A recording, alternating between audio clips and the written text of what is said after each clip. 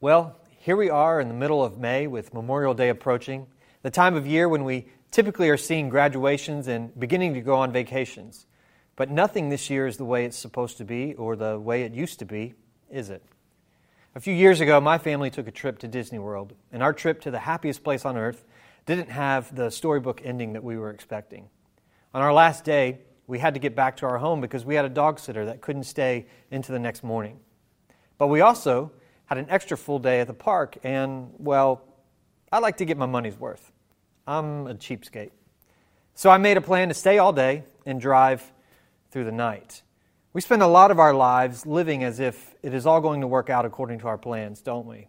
And a lot of times it does, but more often than we'd care to admit, things beyond our control get in the way, and things don't go as we planned, like everything we had planned this year. So what do we do? And maybe we can ask, what is God up to when that happens? These are fair questions. Now, obviously, for all of us right now, coronavirus fits that bill. But it could be any other thing, any other year. People experience coronavirus-level problems on an individual level every day. The fact of the matter is, we don't have as much control as we like to think we do. And every once in a while, something will come along in life to remind us of that. Only this time, something came along to remind us all of that, all at the same time.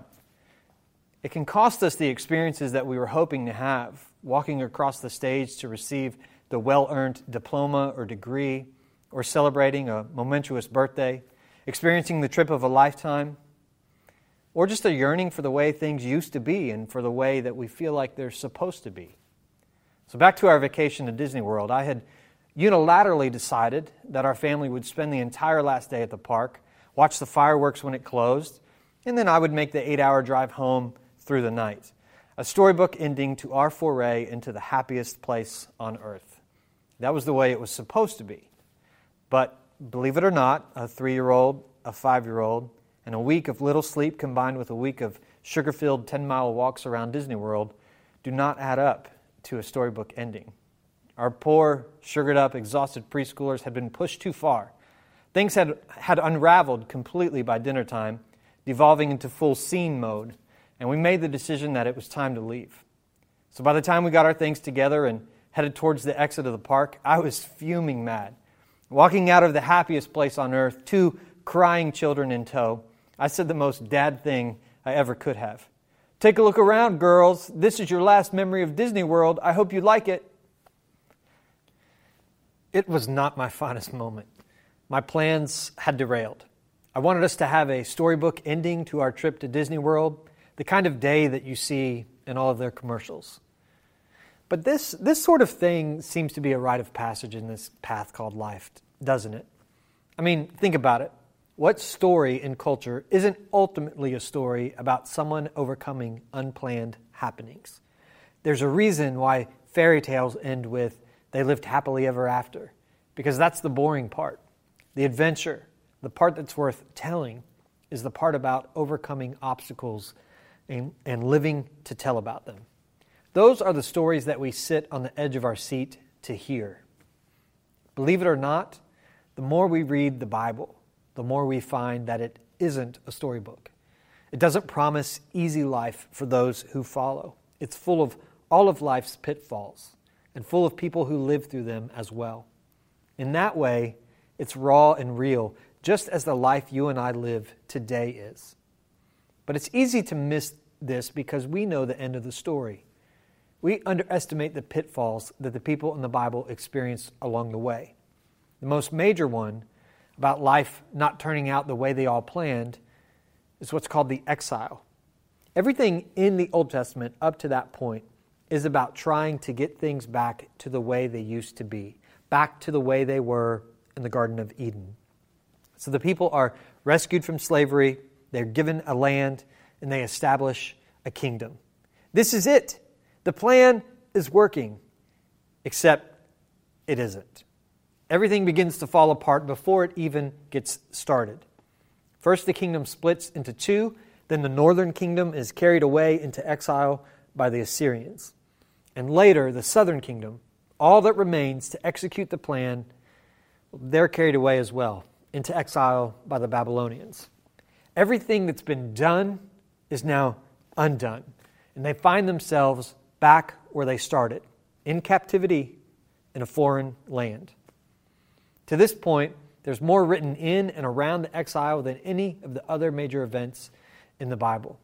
All of the prophetic writings deal with life before, during, and after the exile, not to mention the many psalms and historical writings that cover it. If we could sum up their words in a thought, it would be this: what just happened? This was supposed to be the way to make everything right again, to make everything the way it's supposed to be. Have you ever had everything all lined up and in order, and then it just unravels on you, and you wonder, well, what now? Then you know, on a small scale, how this would have felt. And if so, then you're the type of person to whom Jeremiah was writing, particularly when he was writing verse 11. I know the plans I have for you, declares the Lord, plans to prosper you and not to harm you. We heard this passage read earlier, and it's important to understand that God gave Jeremiah this message to write during the exile. When we share this verse 11, we put it on keychains and coffee cups and wall decorations. We share it at the most celebratory times of life, like graduations and weddings. I mentioned before that this is the time of year when we would normally be celebrating those things. But when this verse was written, there was nothing to celebrate. The plans had gone awry.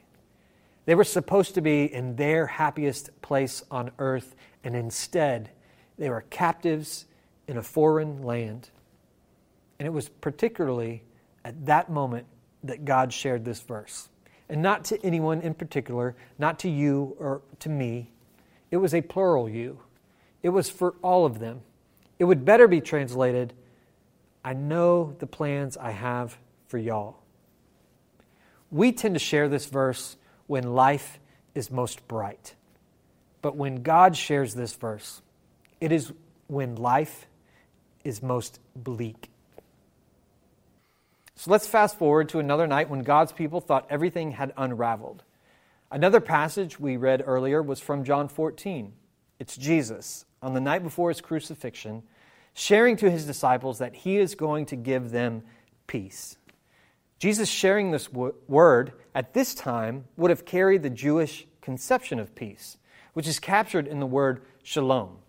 It doesn't just mean tranquility or the absence of turmoil, but it also carries the notion of life being restored to the way it's supposed to be, the way that it should be. Theologian Cornelius Plantinga describes shalom this way: the webbing together of God, humans, and all creation in justice, fulfillment, and delight is what the Hebrew prophets call shalom. We call it peace, but it means far more than mere peace of mind or a ceasefire between enemies. In the Bible, shalom means universal flourishing, wholeness, and delight. Shalom, in other words, is the way things ought to be. At this point, the people in Jesus' day were in a spot not much different than the people were in Jeremiah's day. Yes, they are back in the land and worship at the temple has resumed, but they are still under the authority of a foreign power. When Jesus mentions peace or shalom, it would have brought two things to mind. One, this sense of shalom and the restoration of things going back to the way they're supposed to be. But the other notion that would have come to mind is the other peace that was everyone in that part of the world was aware of at the time. The Pax Romana, the peace of Rome, which was accomplished by oppression and the sword. You may have heard before that the Jewish people expected a military ruler as the Messiah, and this is why. They still weren't free. Things weren't fully restored to the way they were supposed to be, the way that they should be. For Jesus to say in this context, "Shalom, I leave with you," at least in some minds would be the scene in the movie where someone gives a speech right before going into battle. I am going to make this world right, is what they heard, and overthrowing the Romans is likely what they imagined.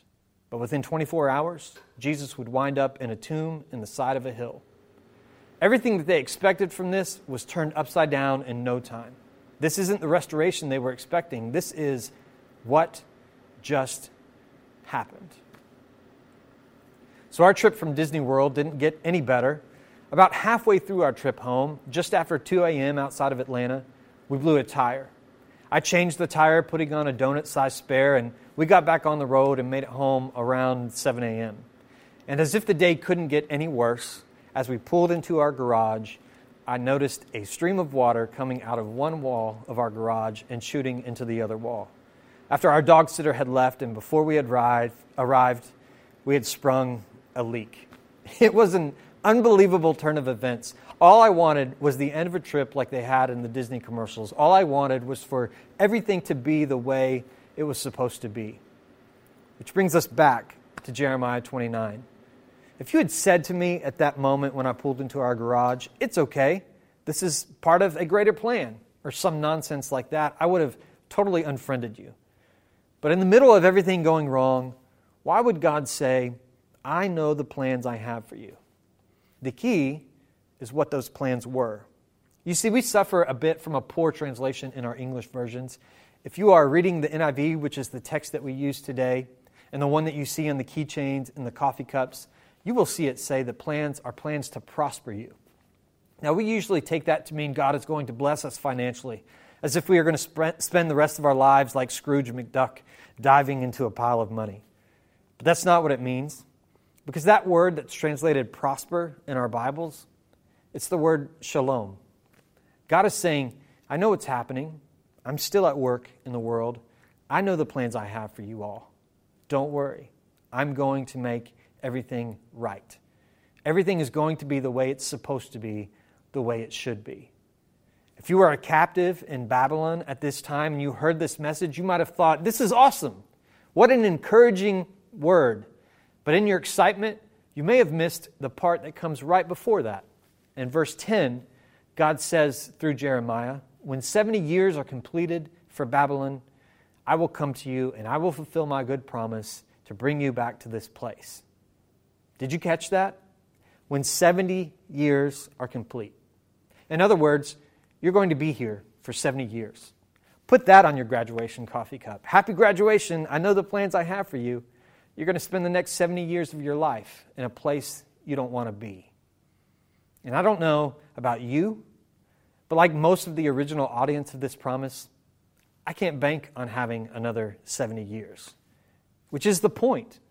I know the plans I have for you. You're going to spend the rest of your life in captivity. You will die before you see freedom. You will never see the fruit of this promise. It's kind of depressing until we remember that the plan was to give them shalom. And we remember the words of another prophet during the exile, Isaiah, who, when describing the coming Messiah in Isaiah 9, calls him Mighty God, Everlasting Father, Prince of Peace. That word peace, it's shalom, the Prince of Shalom. Elsewhere in Scripture, the evil one is called the prince of this world, but Isaiah calls the Messiah the prince of all being made right in this world. So God's plan was eventually to give them Jesus. And we live on the other side of that. Jesus, after he's resurrected, says to his disciples, peace be with you. Shalom is with you. In other words, the making right of the world starts now. The Apostle Paul calls Jesus' resurrection the reversal of death, the first fruits of what is to come. In other words, it's the down payment.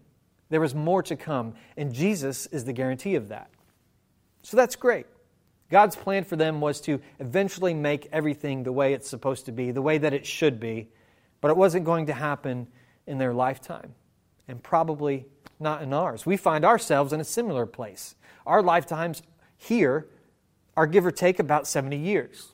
This is a sort of exile, a place where not everything is the way it's supposed to be or the way that it should be. And we find ourselves in a season of exile. 70 or so days of staying at home, wearing masks, social distancing. What are we supposed to do in the meantime? Well, Jeremiah gives us that answer too. In chapter 29, verses 4 through 7, he says, "This is what the Lord Almighty, the God of Israel, says to all those I carried into exile from Jerusalem to Babylon, build houses and settle down, plant gardens and eat what they produce. Marry and have sons and daughters, find wives for your sons, and give your daughters in marriage, so that they too may have sons and daughters. Increase in number there, do not decrease. Also seek the peace and prosperity of the city to which I have carried you into exile.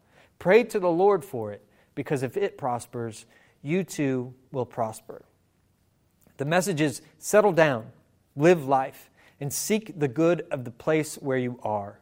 Not just seek its good, seek its peace and prosperity. And yep, you guessed it, that's the word shalom again. And if it prospers or finds shalom, you too will prosper or find your own shalom. So what do you do during your time in exile? You seek to make everything around you the best it can be, the way it should be and is supposed to be. And God will use that process to make you into the way you should be, the way you're supposed to be. You're already doing this in some extent by staying home, by social distancing, or wearing masks in public. You're seeking the good of those around you. And God will use that selflessness and other acts like it to do what is really His plan, to make you more into a resemblance of Jesus. A lot of references have been made recently to the movie Groundhog Day. In the movie, Phil Connors gets stuck reliving the same day over and over and over. He remembers everything, but no one else does. The movie never tells us how long he is stuck there, but we live in Huntsville, so you know that there are engineers and scientists who couldn't let that lie. With all that we see Phil do or that is referenced, I saw one person calculate he was there for over 8 years. Another said it added up to over 33 years. However long it was a long time. And at first, Phil lives recklessly, doing whatever he wants to do, but he quickly gets bored with that. Then he falls into despair and lives hopelessly. But finally, one day, he begins to find a purpose. He helps a man who ends up dying, and every day he makes it his mission to save that man or make his last day on earth memorable, even though Phil has to do it for every day of his life. This turns into him being on a mission to make life better for everyone around him, day after day after day. He saves other lives, and in the process, he becomes a better person too. He learns how to ice sculpture or play the piano, and it not only enriches his life, but it also enriches the lives of those around him. He uses the process to become the person he needs to be, and he begins seeking the welfare of those around him and lives to make their lives better.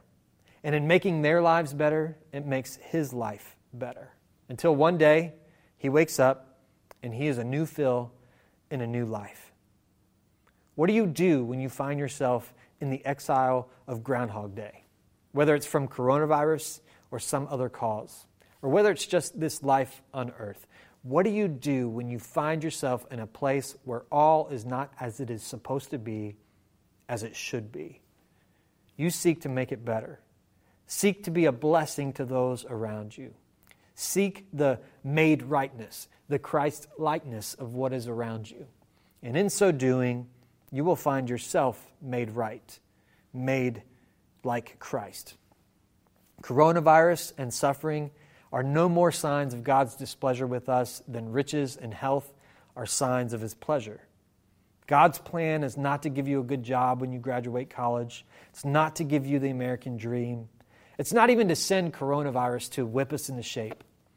God's plan is to give us Jesus, and for us in turn to look more like Jesus with each passing day, and to seek everything around us to look more and more like Jesus, until one day we wake up and we find that all is back to the way it is supposed to be, the way that it should be.